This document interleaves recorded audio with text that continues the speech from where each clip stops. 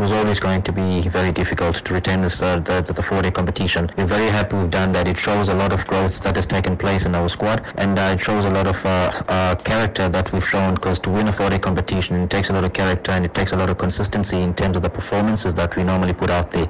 And I'm very grateful and thankful that I've managed to bring a trophy to the Lions this past season. And it's just unfortunate that we fell short in the 1-day competition by 2 points to the Dolphins. And also that I think we played some really good cricket. It's just a pity that we couldn't get over the line against them in Durban, which I think that probably that was the decider, that we're 2 points behind. Had we won that game, get 4 points ahead, and 2 points ahead, we get the 4 points of the win. But we're not really unhappy about that, because to win 2 trophies in a season would have been one great drop. But to get one of them, which is probably the toughest one to get in the season, we're very happy with that, and we're definitely going to come back next season, work very hard, and look to compete for all those 3 trophies that will be out there for the taking. So from my side as the head coach, looking forward to dominating South African cricket. Yeah, we announced our squad for the Imperial Lions for the next season, and I'm very happy with the squad as the head coach.